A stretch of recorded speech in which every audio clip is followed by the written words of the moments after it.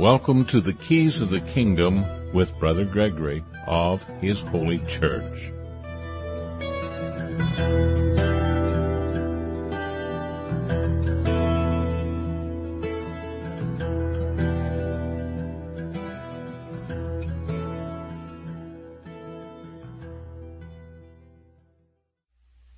Well, welcome to Keys of the Kingdom. I'm Brother Gregory, and we're going to talk about the Kingdom of God. We've been doing a series we call the Train Series because everybody should be getting on board with Christ. Everybody should be doing what Christ did. Unfortunately, I don't even find churches telling people what Christ did. They say He died for your sins.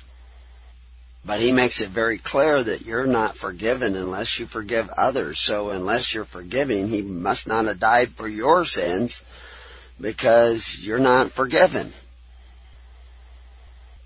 You see, we assume that Christ died for our sins because we assume that we're saved, because we assume that we believe in Jesus Christ.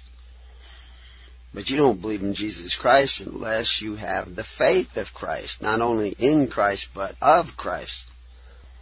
And faith is not what you think.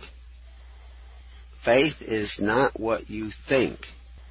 And you may think about faith, but faith is not what you think. Faith is what you do. Faith is the substance of what you think. And what you do is the substance of what you think. What you really think, not what you tell yourself you think, but what you really believe, what you really are convicted of in your heart. If you're not doing justice, if you're not doing righteousness, if you're doing unrighteousness, then you don't believe in Jesus. Because if you really believed in righteousness, you would do righteousness. Because you like righteousness. You love the ways of Jesus. They're just written in your hearts. You see, a lot of people who don't even know the word Jesus or Yeshua or Yahweh or any of those vocalized terminologies know Jesus because they know His ways, because they live His ways. How do we know those kinds of people? Because they come to serve, and serve in ways that strengthen the poor. Those who don't come in ways to serve to strengthen the poor, but come in ways to serve themselves, don't know Jesus. No matter what they tell you, they do not know Jesus. They do not come in His name. Because if you're coming in His name, you will be living righteously. If you are living unrighteously, then you do not know Him. Now, I don't know how many different ways I can say it, but that's really important. I'm not tickling your ears. I'm not in here to say, oh, well, you're all saved because you thought a thought. You're not all saved because you thought a thought. You're not all saved because you've done great works. But if you're really in love with Christ, you'd be doing what Christ did. You just would want to be doing it. You couldn't help yourself. It would be as easy as falling off a log. Because it's where you go when you go to do something. You go to do it in the way of Christ. And a lot of people try to reduce Christianity down to an intellectual idea or a series of eschatological catechisms. And that's not what it's about. It's about where's your heart. You know, if you're cheating on your family, if you're cheating on your boss, if you're cheating on your government, you're going to cheat on Christ because it's in you to cheat. That's the name you come in. You come in the name of the cheat. You come in the name of your father, the cheater of all cheaters. I'm being mean here. I'm not letting you out. I'm not letting you off the hook. I'm not saying that you're free when you're not free. I'm saying you're in bondage when you're in bondage. And you're not going to be free unless you repent and turn around and go the other way. And you have to really go the other way, not just think a different thought. I'm not just preaching an eschatology. I'm telling you how it is. Can you handle the truth? I never know what I'm going to actually say. I have a whole prepared things that I can go back and lean on in order to do a show. But once the show starts, I just have to say what's put on my heart. And the fact is, most of the people who say they're seeking the kingdom, they're not. Now, that doesn't mean you can't turn around and start seeking the kingdom instead of your own self-righteousness. That doesn't mean you couldn't change. There's always, change is like Jell-O. There's always room for change. So you can change. You cannot change yourself, but you can be changed. You have to realize that you cannot save yourself by your cleverness, by your thinking, by your imagination. You cannot save yourself. And saving yourself, what does that mean? It means you're going to have a good place to go to after you die? No, it's right now. Coming to peace with righteousness right now. The kingdom of God is at hand. It's not for the dead. It's for the living. Evidently, I have walking pneumonia. I probably had it for the last week or so. I've only been able to get about 5 hours or 6 hours of manual labor in a day. But so you're going to have to bear with my voice until I get things a little bit better. I am getting better, but this evidently was something that my daughter had first, and it's been going to a number of us, and I eventually succumbed to it. I mean, I haven't stopped working, but it has really slowed me down. We're trying to create the Living Network, we call it. And you can get on it by going to thelivingnetwork.org. And, I get calls from people who want to call me from afar, and then I encourage them to get on the network, and I can watch and I can see if they get on the network or not, and they don't. And then sometimes people get on the network and they get on an email group and they think they're on the Living Network. The email group is the way in which to get on to the Living Network. The Living Network is exactly what it says. It's a network of people that are alive. Not dead, but alive, actually seeking the kingdom. And what happens is a lot of people think they're seeking the kingdom because they're studying eschatologies and memorizing ideas and seeing all the little word games that have been played on the people so that they can be dragged into the system of bondage, which is predominant throughout the world today. And they think that that's the way to the kingdom. No, the way to the kingdom is really simple. You have to gather together to serve one another. And we had congregations that would gather together and they would say, okay, is there anybody who needs help? And everybody was so independent and self-reliant that nobody needed help. So nobody gave. Nobody tithed their offering to the minister so that he could go out and help others. Now, people try to tell me all the time tithing is gone. Is giving gone?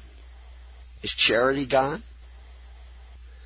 Now, the tithing you see in most churches where you give and you give and you give to the churches and they build these multi-million-dollar buildings with huge sound sets and all this stuff for your entertainment, so that they can make you feel really good when you come to church and watch things on the big screen TV.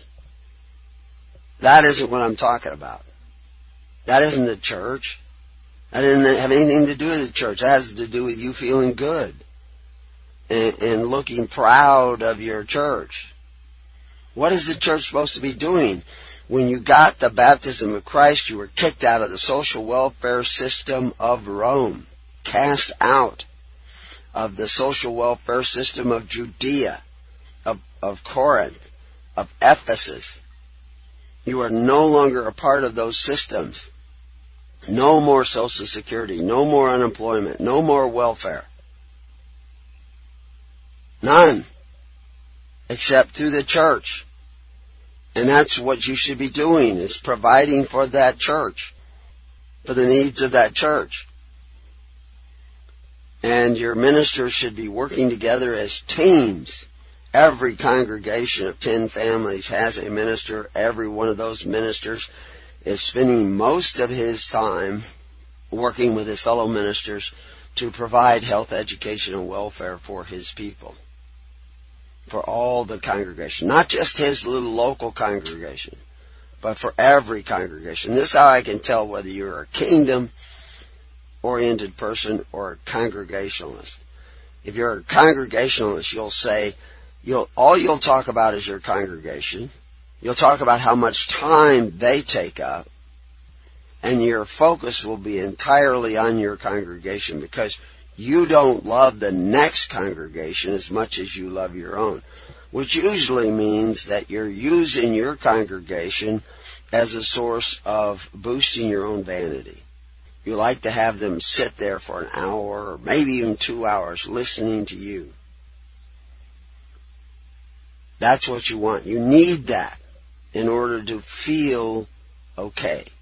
Because you're not okay. Because you're under a strong delusion of modern religion. And we're going to talk about that modern religion in this series. Because this series is going to blend over in and finish up our series on what religion really is. And I might as well mention, the definition of religion has changed over the centuries. Back and forth and back. It goes from one direction, one end of the spectrum to the other. Religion is the performance of your duty to your God and your fellow men. That is what religion was. That's what Christ describes it as. That's what James describes it as. It's the fulfillment of your duty in faith and hope and charity to God and your fellow men. Now, God doesn't need you to do anything for Him. I mean, he's short-handed, so He's not going to be able to get it done because He doesn't have your help. He wants you to learn to help Him. He wants you to learn to serve Him, but so that you will learn to serve. He doesn't need your service. He can get it done without you. But you can't learn to serve unless you practice serving others. And why do you do that? Because that's Christ. Christ came to serve, not to be served. So if you have Christ in you, let's see the service. Let's see the service not just to a group that can scratch your back, but let's see you serve groups that have nothing to do with you. Let's see you casting your bread, your time, your energy upon the waters, out there to others that are far away from you. In other words, not congregationalism, kingdom. You see? So, show me Christ is in you by your service. This is what James says. My faith, show me your faith without works, and I'll show you a faith that's dead. He says, show me your faith with works. Because remember, faith is the substance of things not seen. In other words, if I don't see service, I don't see faith. Because faith, what he's saying, faith is not just thinking. We're going to cover this in this other series. But you're going to need to understand this in greater depth in this series of that word you use about religion and what religion really is. We show that religion used to mean this performance of your duty to God and fellow man. But now you look it up and it's what you think about the Creator. That's it. That's what they say religion is. What you think about the Creator. You know, the most religious people I know are atheists. That's right. They're the most religious people I know because they have made atheism their religion. They're absolutely cultish in the practice of their religion, some of them. They are so much against modern religion, and of course they're really not against God. Some of them aren't even atheists. Some of them are satanic. Some of your atheists are actually satanic. Their God is Satan. And they're vehement. Those are the ones that will, go to government meetings and throw feces around and jars of urine and everything and blood because of the fact that they want to limit third trimester abortions or something, and these people go around and they're just militantly violent to get their way. That they want kids kicked out of school because they wear a cross around their neck. It's absurd. It's absolutely insane. And the amazing thing is they get their way.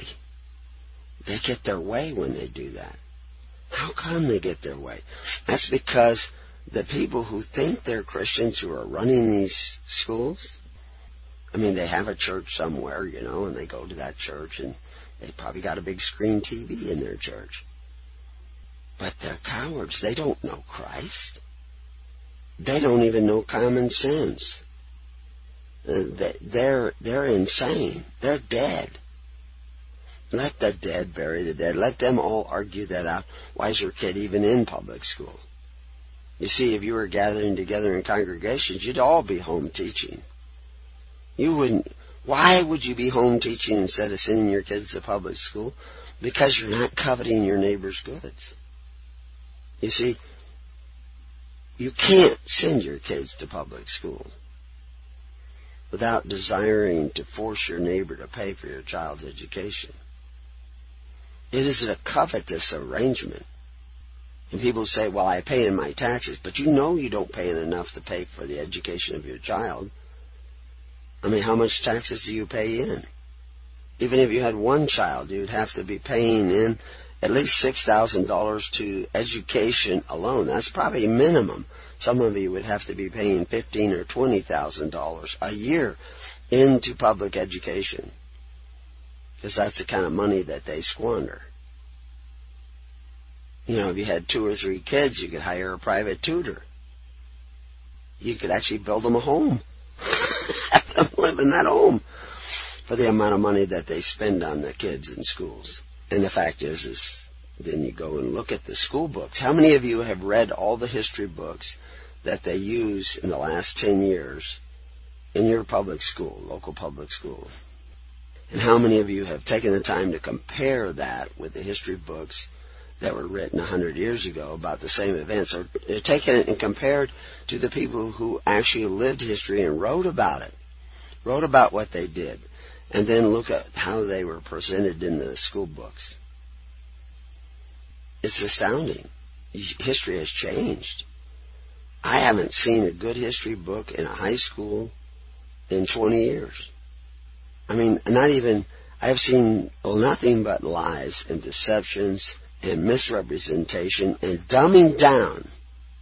They don't even have a history class anymore. I think it went from history to social studies, and now they call it something else, so remote from what it should be that you don't even recognize it. Your kids are being graduated idiots.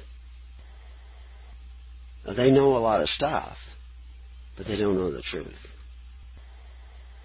And this is by design. And it's by design of a particular spirit that gets into people. Which is why when these people come, these militants who want your daughter not to wear a cross around her neck when she goes to school because she might offend somebody who doesn't believe in the cross. What happens is, then you have Muslims coming into school who actually get time to pray to Mecca and all this other stuff, but Christians can't wear a cross around their neck. They actually will bring the Koran into some schools to study, but if you read the Bible on the school bus, you're expelled. And you get these tremendous swings of atrocities, and everybody focuses on that and says, oh, look at this. They let this go, but then they don't let us do this, and oh, this is so unfair, and all that stuff. Whole thing is a sham. Get out of there. It's all a distraction.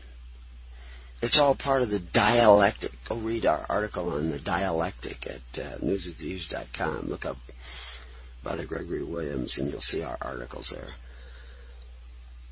The dialectic is to get you fighting about all these things within the box that they got you in. And this is what elections are all about. Should we choose the devil or the deep blue sea? This devil or that devil? You never can actually make a real choice that would make a difference. Even if you were offered that real choice that might make some kind of a major difference, it is just attacked by the media. Why? Different spirit. This is really what's going on, is there's a spiritual realm out there. There's actually two spiritual realms. One we call heaven, the other we call hell. And there are different ends of a spectrum, a quantum string theory spectrum, in which you're either drawn towards hell and the ways of hell and the spirit of hell, or drawn towards heaven and the spirit of heaven. And Christ represented that spirit of heaven. He showed us what it looked like. In the spirit of heaven, you want to serve your neighbor as yourself. You care about your neighbor as yourself. That you respect your neighbor's right to have a different thought, and you hope and pray that he sees the light and discovers the truth. Now, in the other realm, if somebody has a different idea, you throw feces and urine on them and call them names and scream at them and try to intimidate them. You see, in one realm, they don't care whether you wear a cross or Star of David or what have you. You can do all that stuff. They are interested in righteousness, not symbols. But in the realm of hell, you can't do anything they don't like. They want to control every aspect of your life. They want to force you to take care of their needs. They want to twist your arm or threaten you with violence if you don't pay for their free education. If you don't pay for their welfare. They're going to throw you in jail. They're going to intimidate you. They're going to terrorize you. There is no greater terrorist today than modern government. Modern democratic governments are the greatest terror. I saw an interesting film. It's the old Desert Rat, I think, or Desert Fox. No, Desert Fox. And it's James Mason, I think it is, who was starring that, playing Rommel in this old black and white movie.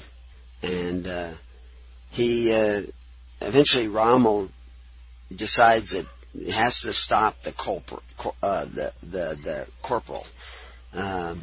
They have to do something about it. Other people are bugging him, according to the way the movie's written anyway.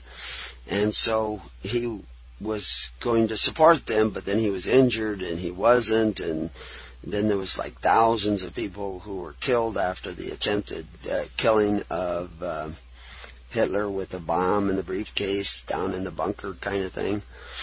And eventually he was accused of being a part of that system and was forced to take cyanide and kill himself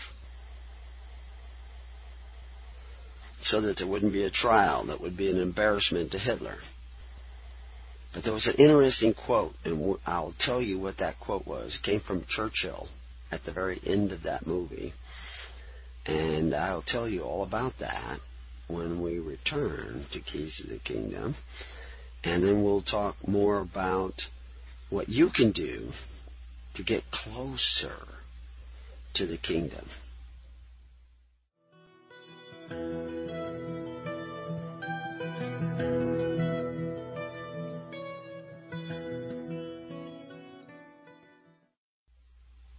Well, welcome back to Keys of the Kingdom. And I told you I'd tell you this quote from Winston Churchill concerning Rommel, and he was praising Rommel's military skills as a general in Alamein in North Africa. And my own father was in the Allied forces fighting in North Africa. and on up into Sicily and Italy. But he also praised the fact that he eventually had the courage to stand up against the tyranny of a leader who was out of control, who was breaking the law himself, and was willing to risk his life at the cost of his life to put an end to that. Not that I approve of his the way in which he did things, but that within that realm he took a stand because he saw unrighteousness. But the interesting thing was that the final part of the statement by Winston Churchill was that in our age of modern democracy, there is no room for chivalry. What's he talking about? Well, it sounds like he's saying there's something wrong with modern democracy.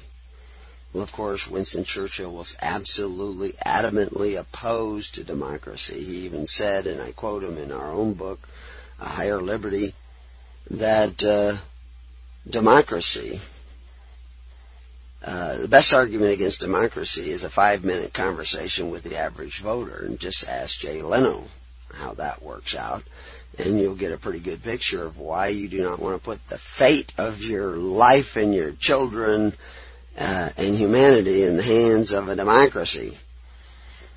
It doesn't belong there. So where does it go? Someone who once was rather close to me, and one of their children was talking about democracy, and I says, well, you don't want a democratic government, a democracy. And immediately somebody jumped on me, their mother jumped on me and says, well, what kind of a government do you want? And I said, well, a republic. And then suddenly they were completely, the wind went out of their sails, because they thought I was going to say something weird like communism. Well, if you like democracy, you better like communism, because you're going to get it, because the only one I ever saw that was really adamantly in favor of democracy in the last 100 years before our modern, before the last 50 years, prior to the last 100 years, was Karl Marx. And he loved democracy because democracy leads to socialism, and socialism to communism. That's where you go. Once you think that the majority has the right to determine what your rights are and are not, to decide good and evil for you, it's a done deal. You're on a slippery slope to totalitarianism. That's where you head. That's why there's such a movement. They're all talking about this democracy in this country and democracy in that country, and in Egypt or these different places. As soon as they get it, next thing you know, they have a tyrant. It doesn't work. It never did. And like I pointed out in the book Higher Liberty and other books, that if you go back to the 1920s, you'll find the government publishing books against democracy, teaching young people that democracy was bad. That's not what you're getting in the schools. Somebody changed that while you guys were watching the Flintstones, or whatever it is you were watching on TV, or Monday Night Football, or whatever. They changed your history books. They changed your school books. They changed your military manuals to say suddenly, when they used to say that democracy was bad, now democracy is good. You hear it in the media all the time, democracy, we want a democratic form of government, but it used to be that was a bad idea. That democracy was known to be nothing more than mob rule, where 51% of the people take away the rights of the other 49%. And in an indirect democracy, you elect rulers who rule over you, and they take away your rights. And they're often bought off with corruption. This is the way it is in history. I don't have to talk about any particular government. I'm not talking about the United States. Let's talk about any country that goes that way. This is history. It's all we're talking about. But there is a solution, and Christ gave it to you, but your church ministers are not telling you what Christ gave you.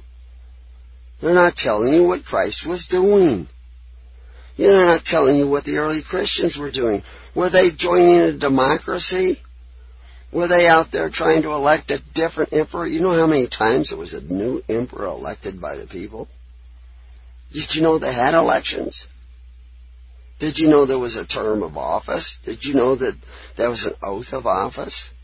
Did you know that the office that the emperor often held, the different offices that he held in power, are identical to those of the United States federal government and many other prime ministers throughout the world? They played the same role. What was the difference between their government and the government of Christ? Because he preached a government, a kingdom, where the king did not exercise authority one over the other, where the ministers of the king did not exercise authority of one man over another, but operated according to faith, hope, and charity, and the perfect law of liberty. That's a different form of government than democracy. It's democratic in the sense that every individual has the right to choose. He does not choose for every other individual. Democracy is a common purse of rights. But a republic, the rights belong to the people and the leaders are titular. You can't, in a pure republic, you do not elect a ruler who makes law for you. You elect a leader who leads in a direction that you want to go, or you simply don't have to follow him because he's titular. Look up the definition. Not just in modern dictionaries, but look it up back when the Constitution was written. Go read our article on Republic versus Democracy. Or Democracy versus Demagogue. Go read those. Find out what words used to mean. Because the early church was called a viable republic in the heart of the Roman Empire. It wasn't called a viable democracy. Because the church members didn't get together in a vote and elect somebody to rule over them. When you go to church, you should all sit in the pulpit and your minister should sit in the pew. I'm giving you that visualization. Because your minister needs to hear what you need. Because he is to minister that need to you. Now, he is still answerable to his conscience, and what you give him to do that with is freely given and given totally away. And none of this that you see in Protestant churches where the individuals give to the church and then run around and jump on the church board. That's exactly what the governments of the world want you to do, because then they have control over your church. Because they already have control over you. No, what you give to the church must be freely given. You have the option of not giving to that minister next week. And with that power, you can help regulate honorable men so that they do a good job. And you can get rid of unhonorable men or dishonorable men because they're not doing the job at all. And what is the job? To take care of the needy of your society. That's pure religion. To take care of the needy, the widows, the orphans, the sick, the indigent. To take care of them. That's what you should be doing in your churches. That's the song you should be singing. But you're not singing that song there. Instead, you go to men who call themselves benefactors 6 days a week and say, go out and take away from my neighbor so that I can have free education and health care and welfare and all that. But on Sunday or Sabbath, you go in and some preacher talks to you about the fact that you're saved because you believe in Jesus. But that's not what the church was doing. Not the church appointed by Christ. It was taking care of all those needs that you go to the benefactors who exercise authority. And the amazing thing is Christ said to the Christians, you are not to be like the governments of the Gentiles, the other nations. He didn't say you're not to be like governments. He said like the other governments. Why? Because he was appointing a government, one form of government that operated by faith, hope, and charity in the perfect law of liberty. But your churches are impotent. They no longer take care of the needy of their society. They send them to those benefactors who make you bondservants of them instead of bondservants of Christ. We are all bondservants of Christ, bound in our hearts and our minds to do His will, which means we must be a charitable institution of righteous charity that strengthens the poor. Now, when you gather in your congregations and you ask amongst you, does anybody have need? And everybody says, no, we're doing okay. Does that mean you have to give nothing?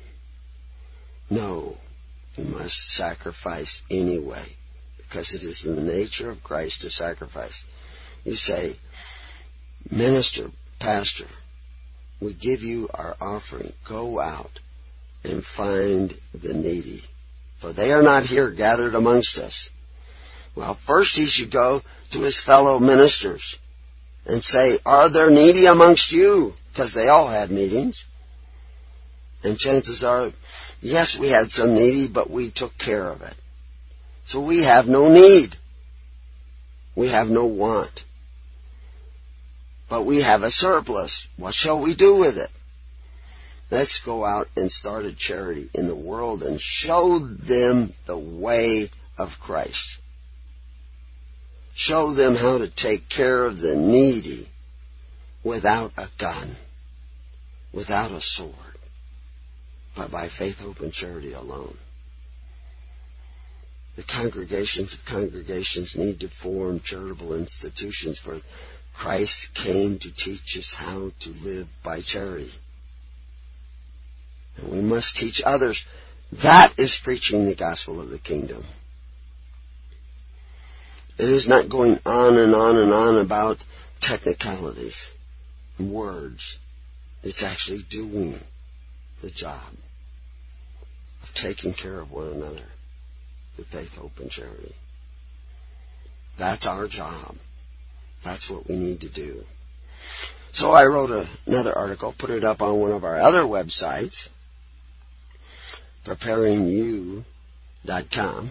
That's preparing, YOU.com. We used to use preparing just the letter U, but we've made a new site with a much more powerful wiki, and we have people building on that site on a regular basis.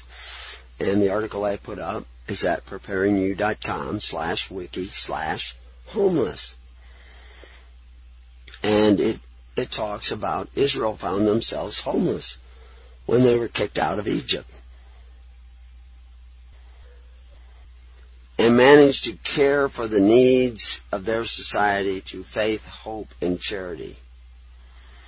Early Christian Jews were cast out of Rome by Claudius, because when he cast out the Jews, many of those Jews were Christians, and said, you guys get out of Rome. And I assume that they were physically removed from Rome. There's about 14,000 we know of that they talk about in another location that were sent out. But basically they couldn't do business in Rome anymore. And that's right about the time that Paul took up making tents, because people had to go elsewhere and make a living. But that was okay, because Christians had a network. They weren't Congregationalists. They were congregations of congregations, conventions of churches. And so they knew each other well all over the empire, so they all had a place to go, because they were doing what Christ said, and they were doing it according to the ways that has always been cast up from the days of Abraham and the days of Moses. They were organizing in the tens, hundreds, and thousands. And in the book, Thy Kingdom Come, I show you how these tens, hundreds, and thousands are all over Europe and Asia. Most of those people were probably Christians who left during the fall of the Jewish temple. You know, the Jews who had said they had no king but Jesus, now said they had no king but Caesar, now said they didn't even want Caesar as king, and they were continuing their rebellion. Just as they rebelled against Christ, they also rebel against Caesar. And Caesar, Titus troops were surrounding Jerusalem, and there was a huge amount of people who fled the city, and they were given free passage by Titus's soldiers, by Titus's orders. We know this from historical documents of the time. Who were those people who were leaving? These were the Christians, and they had to leave everything behind, even their coats, their gold, their silver, their homes, their land, their provisions, everything, because the Jews wouldn't let them take that out. They said, you can go, but everything else stays. And they knew to leave that behind and go out, absolutely destituted. But they went out, and their lives were spared because they were not destroyed when Titus destroyed the temple. And there's reports of them coming out singing, happy. That sounds like Christians to me. They lost everything and they're still okay with it. Because they had a network all across the country, all across Judea, all across Europe, where they could go. Because they had not just cared about their congregation. And they had not just cared about themselves. They had cared about each other. And they had learned to care about each other way back in Acts when people in a distant land were having difficulties, and they contributed to their welfare. People they didn't even know. And now, a few years later, they may have to go to those very people's homes. How did they know who they were? Through the network of ministers. This is what you need to do, because this is what Christ said to do. Because there will come a time. I saw a photograph today of a volcano erupting down in Guatemala. Somebody sent it to me on our Facebook page. Fascinating. When the earth starts belching out these tremendous, powerful explosions that reach way up into the upper atmosphere. Going to change weather. Going to do all kinds of things. But there's things changing in your governments. There's things changing in your economy. There are potential Fukushimas all over the world.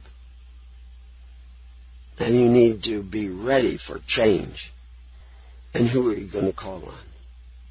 The lovers of Christ or the lovers of power?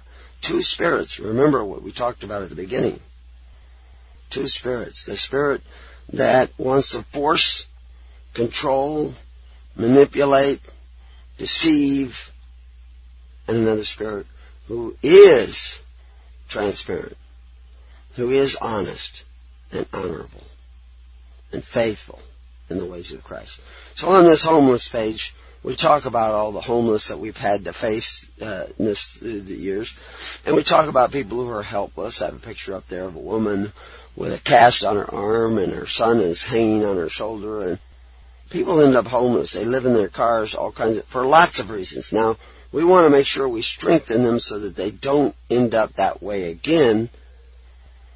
If there is character flaws, or if there's attitude flaws, or if there's skills missing, we want to bring those to them because we want to strengthen the poor, not like Sodom and Gomorrah. That was the sin of Sodom and Gomorrah. But that weakening the poor is also going to bring, homosexuality and all these other bizarre, perverted, selfish practices that we see coming in the world today are symptoms of a selfish society. I have a picture on the website. It's a famous picture during the Depression of a woman caring for her kids that was displaced. Their farm probably went bankrupt. She was out picking cotton. Hard-working woman. A woman, with piercing eyes, who cared for her children, worked all day. That care and love for her children is passed on to her children. But you don't have that in our society because our children are removed from the homes when they're in kindergarten or preschool, and someone else cares for your children. You only get to see them for a short period of time during the day. They don't even know what you do. They don't see that. You think that does not have a toll on your family, on what your children will become?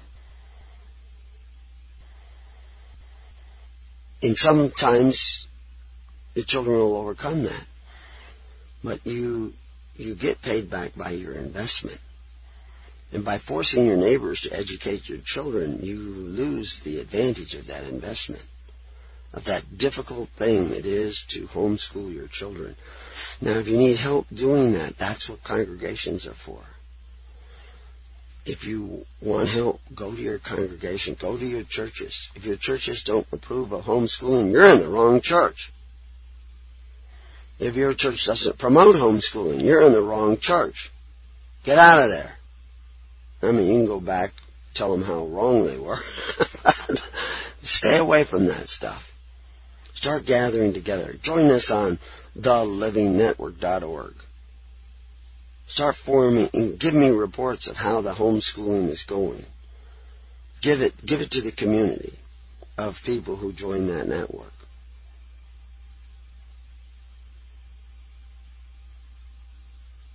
We need to be helpful to others because Christ came to be helpful. He came to serve.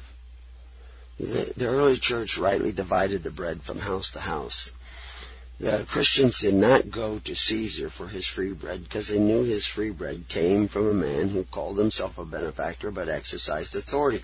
So they didn't apply for any of the welfare projects of Rome. Christians today, that's where they get all their welfare, and they think they're Christians. That was absolutely opposed to what Christ was teaching. Yet, Christians today think they can go do that. But you Christians who are not on welfare, who are complaining about the people on welfare, have you set up a welfare system based on faith, hope, and charity? No.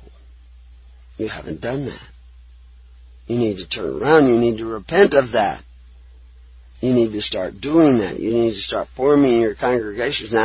Now, again, we want to give charity that strengthens the poor. We don't want to make the whole world another Detroit. We don't want to encourage that. And we talk about this in our writings. I said I would mention it that in this world of zombies with dead people who think that it's absolutely okay to take away from your neighbor, to devour your neighbor, to devour your neighbor's children, to devour your neighbor's future in debt so that you can have benefit, which is the way the whole world is going. They are like zombies. They devour one another. They take bites out of one another through the exercising authority of government. They call it socialism.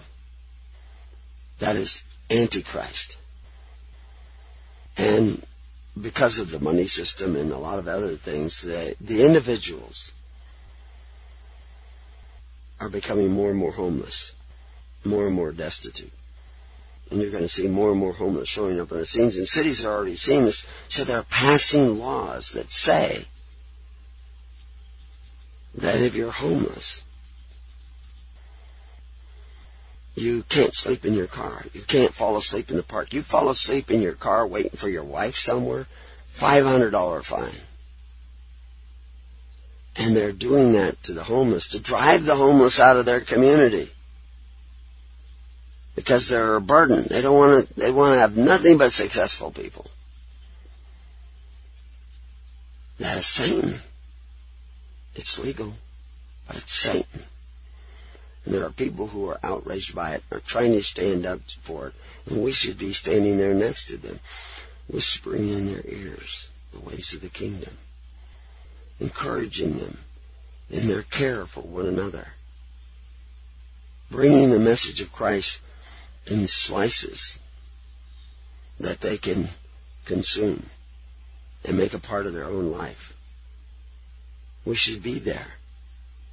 So there's a lady in Monterey who needs help. Get a hold of us on the network, and I can get you in touch with her if you can be there. Police harassment and court harassment. And you can be there to be there for her and meet all the other people that are trying to help the homeless. And you need to do that before you're homeless, so that you have a network that will care about you as much as you have cared about others. And Christ will be with you too. And unless we meet again sooner, may peace be upon your house. See you on the next show.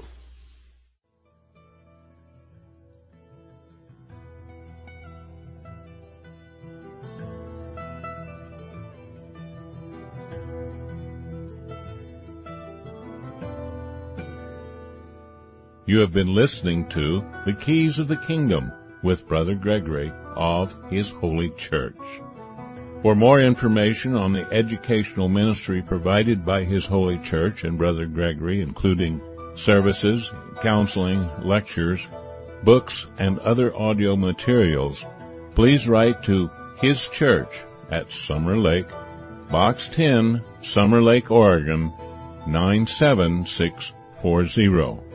You can also find us on the web at www.hisholychurch.net.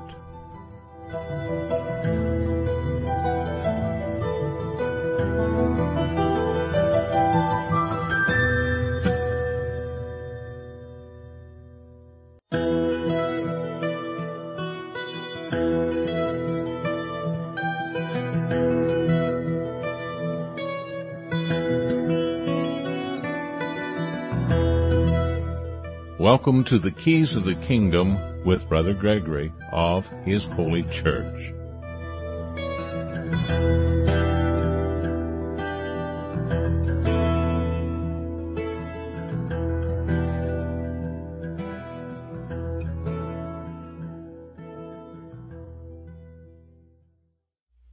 Well, welcome back to Keys of the Kingdom. I'm Brother Gregory. And going to struggle through this with my voice until we get to the end of the show. We're talking about the kingdom of God in relationship to the homeless and the helpless and the helpful and the people who care about others as much as they care about themselves, because that is a characteristic of Christ. And so anyway, we created this page at preparingyou.com, which is in our wiki section of that. It's preparingyou.com/wiki/homeless. And the thing about the wiki site is that anybody can add to the article that's already started there. And at the bottom of the article, I mentioned an in-sample group of where a homeless lady who ended up homeless because number of deaths in her family and things just kind of snowballed, and before you knew it, she was living in her car and trying to avoid taking government benefits, but she was on hard times, and hopefully she'll get her act together. But it's against the law to be homeless in Monterey. If you sleep in your car, you get a $500 ticket. Now that's amazing. Somebody who sleeps in their car gets a $500 ticket. Why would you think they have $500? If they can't even afford rent, how are they going to afford that $500? Well, they can't. But they don't want the money. They want to drive you out of the community. They want you to become invisible. And so they pass these laws to make it a crime to fall asleep in your car. You used to be able to go to the park, and lay down in the sun and just enjoy the grass and the trees and fall asleep in the shade. Not anymore. It's a criminal act. At least it will incur hundreds and hundreds of dollars worth of fines if you fall asleep in the park. Of course, it's designed to get rid of the homeless. So you have to look like you have money when you fall asleep in the park, and you still may get fined. It's insane. But this is in zombie land. That's what you get. Injustice at every turn. And there are some people that are complaining about that, and other people who think it's great. And some of them are headed towards perdition, and some of them are not far from the kingdom. And they're willing to do something about it. They fight that injustice. And that's just one place. The fact is that we can go to, on the Preparing You site, we're coming up with more and more of these different places where there is a social injustice. Or it's interesting that most of the social injustice is due to people who have been using the term social justice. Social justice is a catch term for progressivism or socialism. You know, they're talking about social justice where they're going to make sure that you get the food you want by taking away from somebody else. They're going to compel the offering.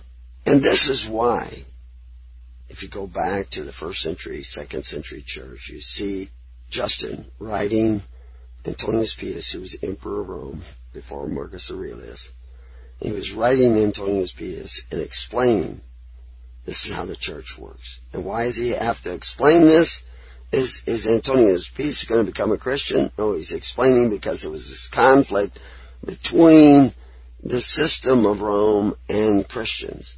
And the reason why there was this conflict is because Rome had gone from being a republic to a democracy, and from a democracy, indirect democracy, to a totalitarian dictatorship, a socialist totalitarian dictatorship. And if you didn't contribute, if you didn't sign up at one of their temples to be a member of their social welfare system, controlled by them, then they wanted to persecute you because their social welfare systems were becoming bankrupt, because they were depending not upon faith, hope, and charity as Rome once did, but now upon forced offerings. And the number of people on welfare had grown and grown and grown until parts of Rome were becoming to look like Detroit. That's right. That's what was happening then, too. And that's why they burned it down, and so they could start anew. But they didn't do anything about the problem that was creating the Detroits of Rome. And unless you do something about that, you're not going to solve it. And what is the problem that's creating that? Welfare at the point of a gun. The church was not welfare at the point of the gun. Church was welfare by charity, which is what made America great. That's what was going on the first 100 years in America. They were taking care of the needs of their society through faith, hope, and charity. When we got away from that, and they tried, we have stories showing Davy Crockett debating this in Congress. But they didn't really get going until Woodrow Wilson made some inroads in that direction. But FDR was a big factor of creating the welfare state. LBJ and his Great Society just expounded upon that. And we're continuing in that direction. And it's going to destroy America, just like it destroyed Rome. But America is now linked to all these other nations that have gone much that same way. And they will all be destroyed as well, economically. And there also leads to political corruption, because of the fact that people say that politics is over here and religion is over here, but we've lost track of what religion is. In our series on religion, we're going to show you what religion is. You see, you're not fulfilling your duty to your fellow man through religion. You're fulfilling your duty to your fellow man through politics. And that's not what was meant to be. That's not the way government was divided at one time. Charity was in the hands of the charitable institutions of society. And politics, what we call politics, civil government, whatever you want to call it, have very limited influence over your life. It didn't exercise authority. It didn't tell you that you had to contribute to this welfare or that welfare. You were already doing that through faith, hope, and charity. Unless your society is designed in that fashion, you will not be free. So, we have these homeless people, and go into any city in the country. What can we do about the homeless people that will help those seeking the kingdom become stronger, more independent, less homeless? If we bring this message of the kingdom, see, you could take this to Skid Row and it would work for those who were willing to work at it. But many of the people who are actually on our network aren't working at it. Well, they do a little bit here and there, but that's all tokenism to make them feel good. You have to do it in an organized fashion. That's what Christ did. The organization must be one of service. In other words, you elect officers of service, not of power. And you support them when they really work at their office. You choose to do that. If you don't choose to do that, you will not be free. Because that is the road to freedom. Taking back your responsibilities, your personal responsibilities, but your responsibility also to gather together in the name of Christ, which is service. So when we look out at people who are actually helping the homeless today and the hungry and the needy of today through voluntarism, there is an actual pool of doers out there that do not understand the contractual nature of government, but they do understand charity. And there are those of you who understand the contractual nature of government but do not understand charity, and you are no closer to the kingdom than they are. As a matter of fact, you may be farther away. So we put up this site, like I said, on the wiki sites. You can construct it. You can become an editor on that site. You can expand upon that. Put another link. Show us other groups. But you have to get on the ground. We have people we can put on the ground to go in some of these places. And we're looking for more who will connect with us and voluntarily work to help the needy of society. And when the real needs of society come, they can focus on those people who have been helping them. And the very charitable institutions you created for the stranger will now serve you. This is what Christ was doing. This is what Moses was doing. And they were going to need it because there were such hard times from every aspect of society. So that's what you need to start doing, is you need to start becoming the social welfare system that the church used to be. You gather together not to study theology, but to do the Word of Christ, the Word of God, aiding one another. So at the very bottom of that page, on the homeless, I have other people, very limited list. HuffSantaCruz.org, shelterbox.org, which I actually had in Great Britain, but I just added that because of one of our contacts in New Zealand is talking about putting on an educational Moodle in relationship to that. He has a lot of experience in handling disasters and charity work. And we need to take these people who both have that experience and knowledge and also have an understanding of kingdom and bring them together. And we go there and help serve and work with them so that we don't just have mindless charity that continues to weaken the poor, because you can have voluntary charity that weakens the poor. But we have a charity that strengthens the poor and gets the people involved with helping one another. Not just simply getting in a line to receive free bread, but get them in the kitchen to cook the bread. Get them on the farms. Go do work on a wheat farm as an assistant. Learn about wheat farming. And take part of your pay in grain that is trucked to a bakery where somebody else is learning how to be a baker. We can actually do that now. We could do that now out here. We could bring in workers out here. The people that are separate from the system, who have no other way of making a living, the young people, we can bring them into the order to work for the order for a time until they see if that's what they want to do, and train them up in industry to support the work of the church. It's a meager lifestyle than going out and becoming a millionaire on your own. That's the problem of being in the ministry. I can't go beyond that, but you could learn skills here, and then if you wanted to go out back into the world, you could. But you must keep your eyes on the kingdom. And the kingdom is a place where people live by faith, hope, and charity alone. And that will come about as Rome collapses, as Egypt collapses, as the Chaldeans collapse. But we have to learn those skills somewhere. And this is what the Essenes were doing.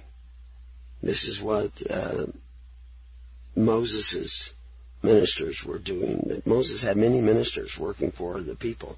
They weren't just when they were no longer able to get the benefits from Egypt, but still had to pay in, they had to have some way of taking care of themselves during the plagues. And that's what the church should be, is that alternative.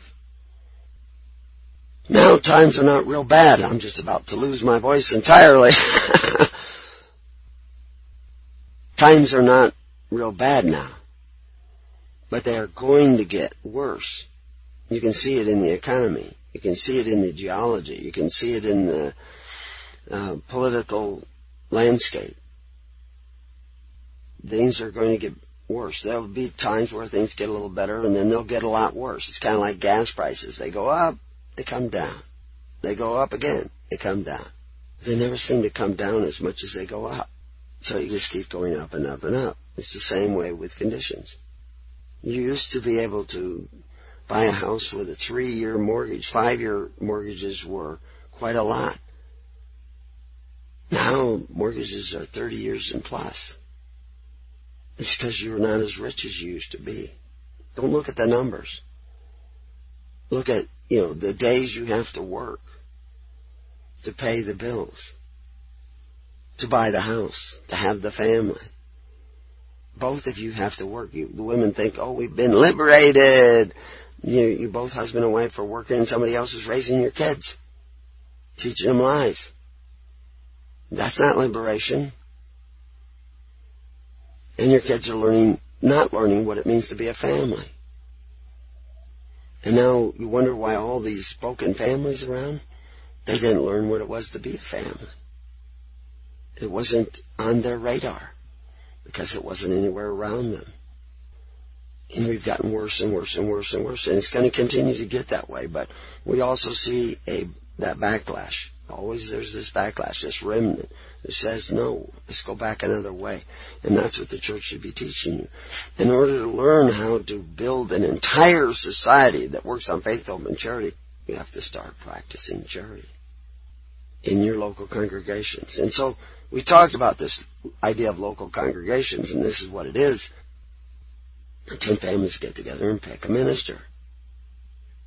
And we show you how to do this and show you the legal ramifications of this. And show you that why Christ said to do it that way. Why the early church was doing it that way. Today it's so far out of our collective understanding that we don't even have a slightest idea. And so we're going to have to turn around and go the other way. And so I told you that religion is the performance of your duty to God and your fellow man, not just what you think. That was a change that came about. I begin this second half of this article that's already appeared about the word you use, that word you use, which is religion, and you don't know what the meaning of it is. That's why all the churches look nothing like what the first century church looked like. And I start the article, if we are going to find a solution to our modern dilemmas, we are going to have to meet the challenge head on. We're going to need a humble heart. That means the first thing we need to do is define our terms. And to do that properly, we need to dig deep enough to get to the root of the problem. I'm not going to say this is going to hurt me more than it's going to hurt you, but it's going to hurt. It hurt me when I began to see, but I was so delighted with the fact that I began to see. I knew there was something wrong, that splinter in your brain kind of thing. And I finally admitted to God that I couldn't figure it out, and then all of a sudden He began to show me. Physically, books showed up on my doorstep in piles, standing at the front door. And I began to page through them, and He began to show me pages. Say, read this page. 3 months later, I started writing the book Covenants of the Gods. This word religion did not mean in the past what religionists, non-religionists, and anti-religionists think it means today. Religion is not what you think. It's what you do. That's always, even if you go back to Threskia in the Greek, it's what you do.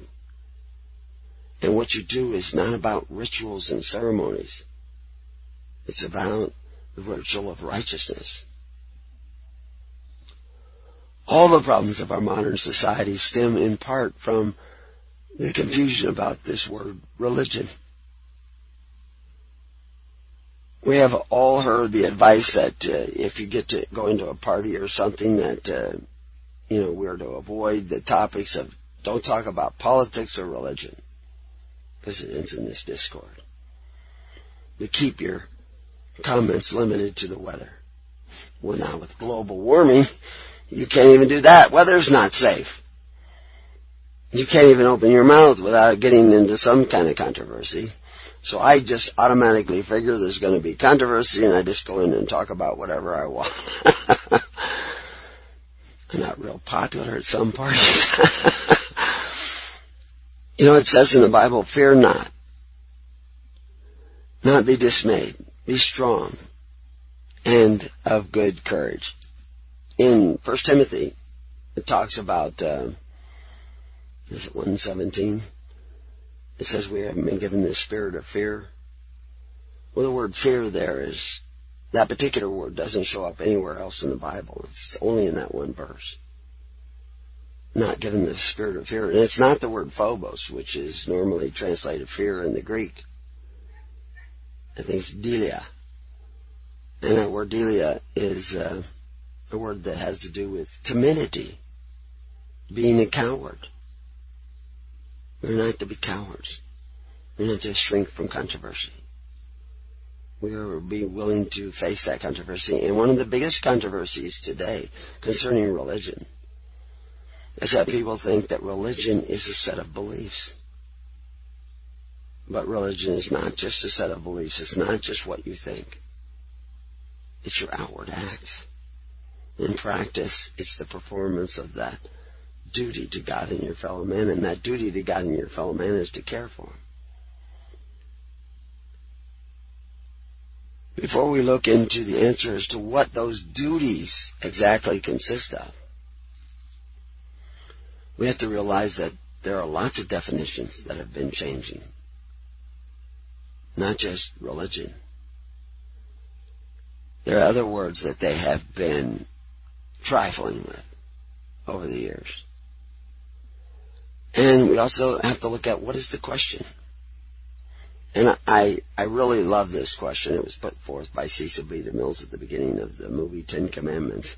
And I remember when I first heard it sitting in the Santa Rosa Theater in Texas as a small boy. And he said, are men the property of the state, or are they free souls under God? And the same battle continues throughout the world today. Today in America, today in the world, there is a battle. Are you the property of the state, or are you a free soul under God? And the fact is, most of you are the property of the state, and you want to change that, you have to change. Because it's who you are that brought you into this predicament. What you have been, what you have been doing that has brought you into this predicament. This bondage, this entanglement in the elements of the world. When you see that phrase in the Bible, again, entangled in the elements of the world, that's what they're talking about. What are these elements? These are contracts. Modern religionists will... The modern religionists will cling to their personal delusion that they are saved by what they think. They'll say, because I have faith, I am saved. But what is faith? What is faith? Is faith what you think? Faith is another one of those words that we unfortunately have changed over time. We've changed the meaning. Faith was not merely what you think, but was the compelling conviction of the truth that controlled your actions, which means, of course, your deeds, the fruits of your life. It should not be expected then that faith is not true faith and you are under a strong delusion if the fruits of your life do not coincide with the faith of Christ, if you're not being a servant, if you're not being a doer, if you are hiding your light under a bushel basket, then I would say you do not have faith in Christ. You do not meet the standards of Christ. You are doing contrary to Christ. You can't believe in Him, because if you really believed you had faith in Christ, you could not help but be like Christ. And that would be faith. Again, faith is the evidence of things not seen. So I don't know whether you really believe in Christ. I can't see that. But faith is the evidence of that belief. And faith, your thought, I can't see that either. But faith is the evidence, the substance. It's what you do. It's the fulfillment of that duty to God and your fellow man. When I see you doing that, then I know you have faith. This is what James is saying. By my faith, by fruits you shall know me. By my works you shall know me. Does that mean that by works you are saved? No, by faith you are saved. But if you have real faith, faith is not simply what you think. The evidence of faith is the evidence of what you think is the substance of your actions, the works that you do. Will you be able to do enough to save yourself or buy your salvation? No. But if you're not even going in that direction, if you're on that other train that's going the other direction, then your faith is not bona fide. Vida bona fide. That's what you need. You're not of the jurisdiction of Christ if you're not living by faith, hope, and charity and helping others to do the same. You know, if you look up that word faith in the same dictionary 200 years ago, it is defined as probity. Good faith is the very soul of a contract. Faith also signifies the confidence of belief, and the full faith and credit ought to be given to the acts of a magistrate. Who is your magistrate? Is it God? Magistrates, remember, were gods. The word God in Old and New Testament is also, and it says this right in the concordance, means magistrates in courts of law. So who is your magistrate? Is it Christ or is it some other man? And if it's some other man, how did that come about? It came about because of your applications, your social compacts, your contracts with men who do not follow the ways of Christ, where you bound yourself again in the elements of the world. Why? To obtain the benefits of men who call themselves benefactors but exercise authority. I say it again and again because no one else is saying it. Find other people who will say it, and I will say it less and rest my voice before it's gone. So what is probity? Probity is defined as justice and honesty. So faith is justice and honesty. A man of probity is one who loves justice and honesty and who dislikes the contrary. By his very nature, if he sees a homeless person being abused, he will stand up and say, "Why are you giving this old woman a ticket? Why are not you giving her a bed to rest on? Why are not you protecting her while she sleeps in the park? Does she not have a right to rest? This is injustice, what you do. It may be legal, but it is injustice. And I despise injustice because I am a man of faith. But people say, "Oh, I don't want to get involved." Because they are not men of faith. But they can go to their church and their church will tell them that they're saved because they believe in Jesus. What would Jesus do? Once you understand that neither religion nor faith is simply what you think, but it is what you do, then you were going to have to do something different. we will know that you are without faith.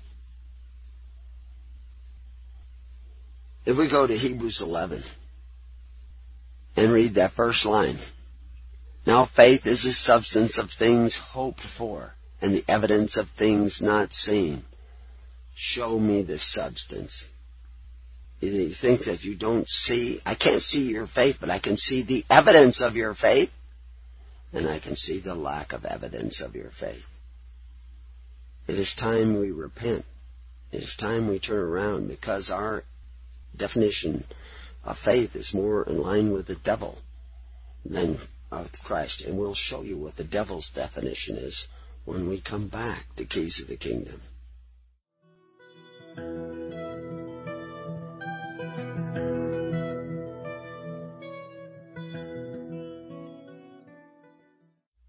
So welcome back to Keys of the Kingdom, and we're going to try to get through the rest of this half hour. Repeating first this idea that faith is not just what you think, it's what you do. Faith is probity, and probity is a love of justice and honor. And that love is translated into your actions. And if there is no actions, there is no fruit. For your actions are the fruit of your faith. So you need to be not timid in your defense of justice and honor. It's that simple. And as I said, there is a devil's definition. I didn't know at one time that there was a Devil's Dictionary. It came out in 1911, but it's been reprinted in 1990, I think it was. And it says the definition of faith is belief without evidence in what is held by one who speaks without knowledge of things without parallel. Now, that's what they're telling you. The faith is the substance. In other words, your thinking is the substance of things not seen. Well, faith, your love of justice and honor, of justice and honesty, your probity, your faith, your fidelity to Christ. I can't see it. I can't see it. But the faith is not just your thoughts. Faith is what you do. So I do see it in the substance of what you do. That's why by your fruits you know them. Somehow people have taken Paul and twisted around and say, oh, just think a thought and you're saved. But Paul is always talking about being a doer, telling you to have nothing to do with those who do not do righteousness, who lie and backbite and are arguers, and that don't keep the 10 Commandments. It goes through the list, who are covetous. It says above all else you should have charity. Above all else you should not have anything to do with those that are covetous. Yet socialism is based on covetousness. And it is the socialist who is driving the nations of the world today. Because no one really believes in Christ. Well, there are some, but most of the ones who have taken the name of the Lord and say they believe in God, they take His name in vain. They do not really believe in God. They are doing contrary to the Word of God. Faith is the substance of what you do to demonstrate your trust in the honesty and justice of Christ. This is why Christ says you should have left off all this other ritual stuff and tended to the weightier matters of law, judgment, mercy, and faith. You should have left off your big screen TV. You should have left off your sound system and gone out and helped the homeless. You should have sat on wooden pews instead of cushioned seats and taken care of the needy of your society so that they did not have to go to the governments of the Gentiles, the other nations, who exercise authority one over the other, calling themselves benefactors, but taking away from their neighbors so that they can provide them with all the social amenities of a welfare society. You see? You can't be a Christian and a socialist, and you can't send your kids to public school unless you really are a socialist. And I use public schools as an example, but there are all kinds of benefits of society that are based on this socialism, of taking from your neighbor to provide you with benefits. How far can we go in the other direction? Of taking care of your neighbor through faith, hope, and charity? There is no end to it. And if you look back at the kingdom of God, the kingdom of God's been here all along. It's just that you haven't been a part of it. That's why Jesus could say to the Pharisees, I'm going to take the kingdom away from you. He's taking it away from them? They had it? Absolutely. They weren't doing what Moses said, but they had it. Today, faith is defined in your modern dictionaries as, quote, the confidence or trust in a person or a thing. What happened to probity? What happened to justice and honesty? Most of those people that you put your trust in are politicians. Are they honest? Are they just? It says faith is also defined as belief that is not based on proof. No. Judge me by my fruits. There's the fruits of the proof. The fruits of what your faith is producing in your life is the proof. Because see, they turn faith into what you think again about God. You don't know God.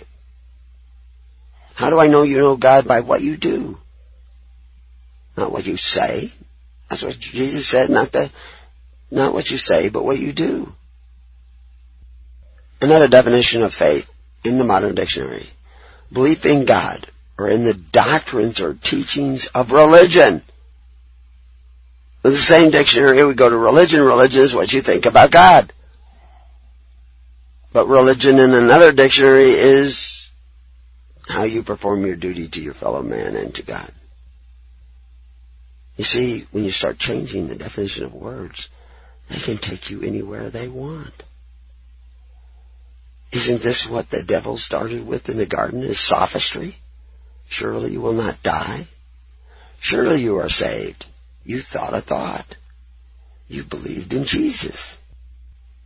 I don't believe you believe in Jesus unless I see Jesus in your actions and in your deeds. Because I don't believe you believe in Jesus unless I see the fruits of Jesus. You see? Because he said to know them by their fruits. I'm not saying anything different than what he said. I'm just saying it different than the way they've told you. This is a major shifting of our thinking by simply redefining words, and we don't even see it happening. You keep reading the Bible and saying, the Bible interprets itself, except for you're interpreting the words based on dictionaries that have redefined the words in the Bible. But you're right. If you go back to the Bible and you say, wait a minute, religion, pure religion, is how you take care of the needy of your society, widows and orphans, unspotted by the world. What do they mean, unspotted by dirt? Can't get any clay or soil on you? No. The word world there is defined as constitutional order and system of government. Once you know which word they're using there, you can figure this out. All I'm doing is for you is the legwork showing you, hey, look, they say it means this. Thou sayest that he is a king. Thou sayest he took the kingdom away from the Pharisees. Thou sayest he appointed the kingdom to the apostles. Thou sayest. The Bible tells you.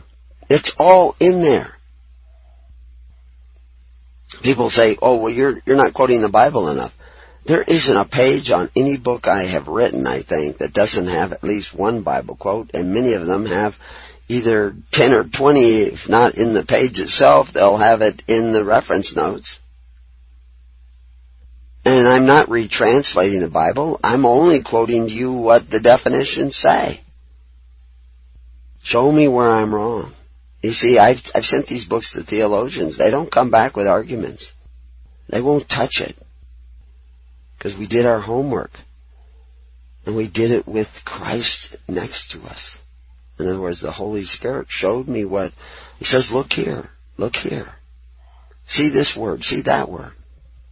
And it's not enough that I tell you those words. You need to listen to the Holy Spirit to tell you what to check. I have had people find me make errors. Oh yeah. But not in principle.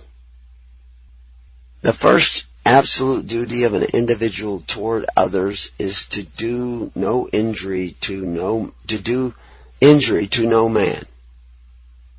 And where this might have happened, to make good the damage. Now I'm actually going to start telling you what that duty is to your fellow man. And believe it or not, that do no harm, isn't that the duty that God has given us? Don't kill, don't murder, don't bear false witness, don't even covet. Now you're coveting your neighbor's goods. The act of coveting may not do him any harm, but if you create an institution through making covenants with men who exercise authority one over the other to obtain the benefits of your neighbor, that is harm. If you take away the wealth and labor and sweat and toil and blood of your neighbor so that you can have your benefits, is that not harm? That's your first and absolute duty to the individual toward others, is to do injury to no man. To take from that man is an injury. All legal systems are created within the jurisdiction of natural law. That's why we see in the beginning, the law of nature, nature's God, natural law. Natural law is composed of moral obligation called duty and a moral power called right. You cannot separate the right from the duty without doing an injustice to the law. In other words, if you want your rights back, you must take your responsibility to do your duty back. Now, the first quote of the first and absolute duty of an individual, that is from somebody named Pufendorf. And Pufendorf wrote on the duty of man and citizen. And I'm just taking that out of the introduction. You'll find it in the rest of the book. But Pufendorf, been around for a long time, wrote about the law. And he's quoted, I've seen Chuck Baldwin quote him in his book. He's well quoted in the law, because he understood how these laws came together. But he was a great transitioner between totally natural law and the lex fundamentalis. Lex is legal systems. Both the word jus juris and the word lex are translated into law, and we have law versus legal in the Covenants of the Gods that will help explain that. But a legal system is created by contract, by agreement. In order to do that, you have to have a fundamental law pre-existing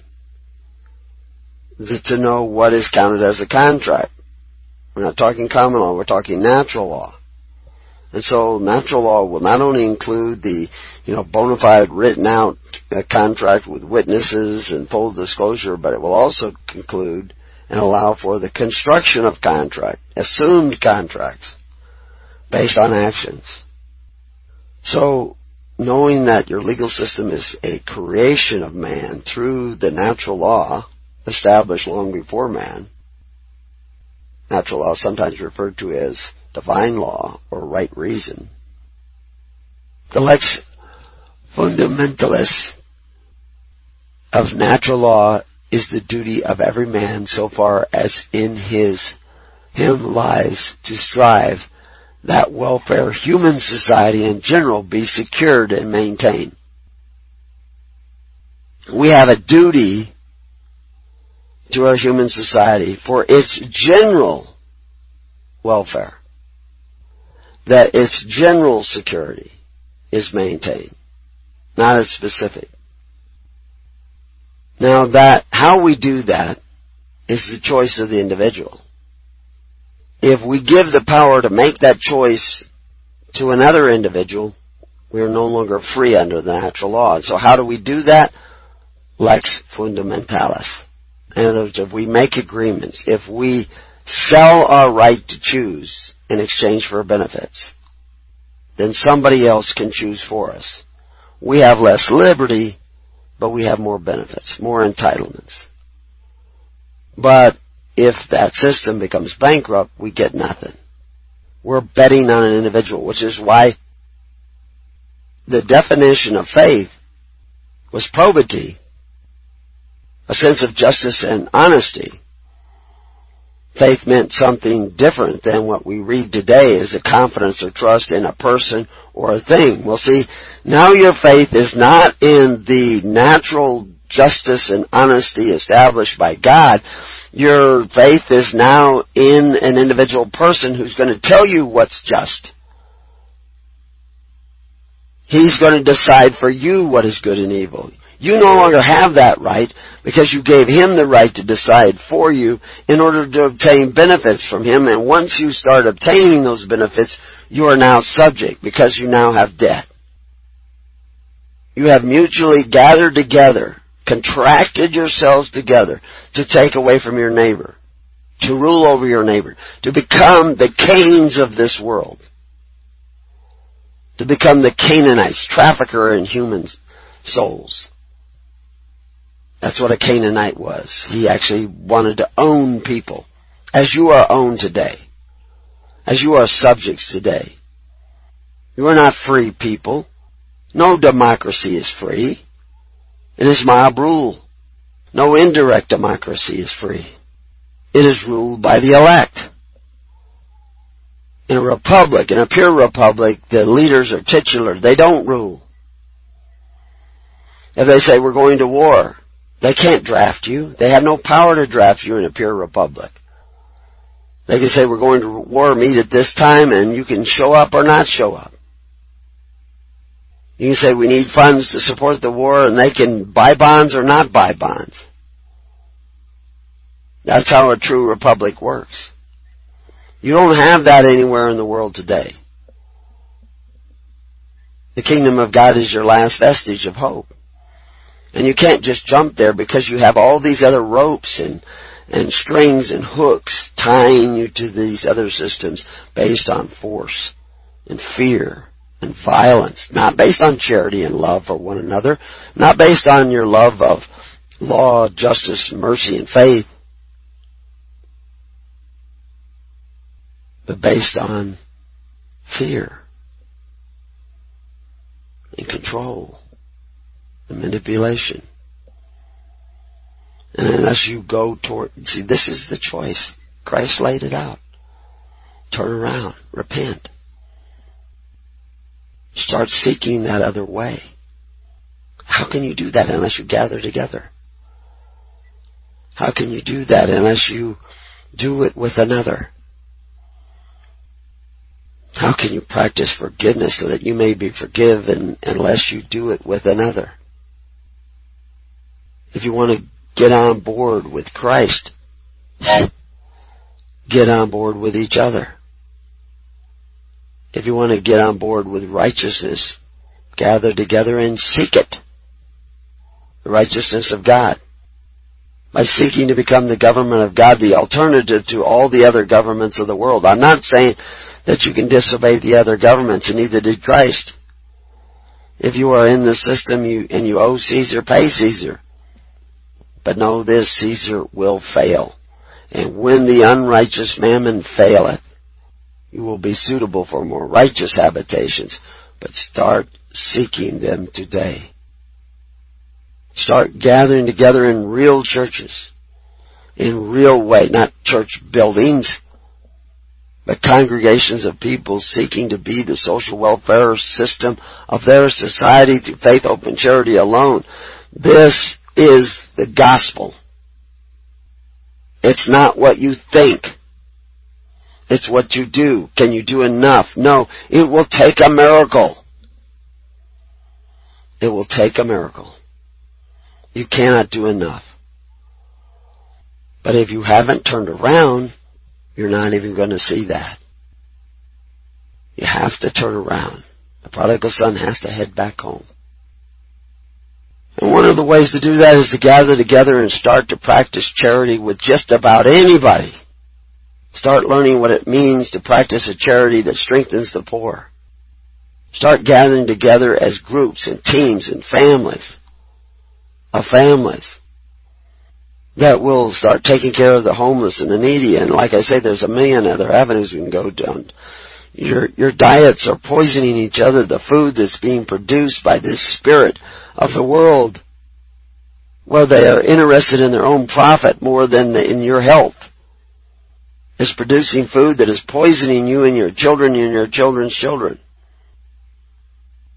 Gather together and find out what you can do about that. They're poisoning the very environment in which you live. And I'm not talking about the pollution. Most of the pollution that is going on today is sponsored by the governments of the world.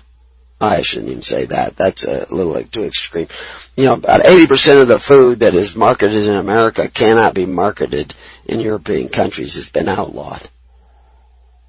They're outlawing GMOs everywhere, but in America they're becoming more and more prominent, and they are destroying your food supply. And now with the new GMO alfalfa, you have no idea. You say, well, I never eat alfalfa.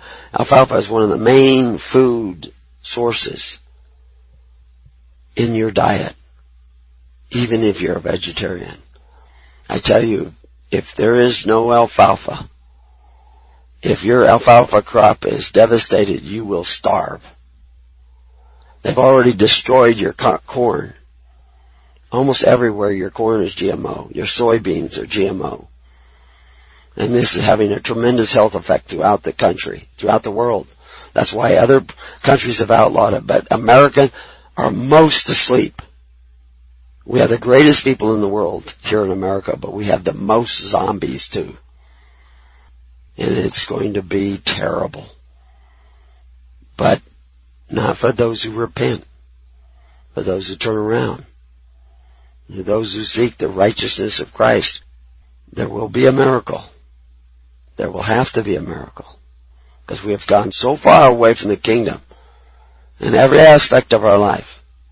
We have much to be repentant of. Much to turn around and seek to do differently. So, I want to encourage every one of you to join us on thelivingnetwork.org or go to hisholychurch.org and join the Living Network there. We have connections at preparingyou.com. Some of those sites may redirect you to preparingyou.com. Find the group in your local area. Join it. Say, I want to get together with others. You will still be spread out because we're in all these different countries. We have few here, few there, but the people are out there. And one of the ways to find those other people is to start charitable works by going to places that are already doing the work. And with a discerning spirit, seek out those who are not far from the kingdom, who are starting to do the ways of the kingdom. And together, iron sharpens iron. Together you will begin to form the brotherhoods that are natural in the kingdom of heaven. Because we are bound together not by contract, but by that covenant with our King, who said to love one another as He has loved us. And so we must turn that love to action so that there is substance in our faith. So that just as He says, if you will not forgive, neither will He forgive you. If you will not give, you will not be given unto. It is built in to His law. Cannot change it. You will not be able to give enough. But that is not the point. The point is you must turn around and start to move in that direction. Giving one to another. And I don't care how small it is. Start doing it. Start doing it religiously. Start doing it regularly. You don't have your heart beat 1,000,000 times on the weekend and then not beat again till the next weekend. It beats every day. And so must it be with your charity. So until then, may peace be upon your house and may God be with you. God bless. You have been listening to The Keys of the Kingdom with Brother Gregory of His Holy Church.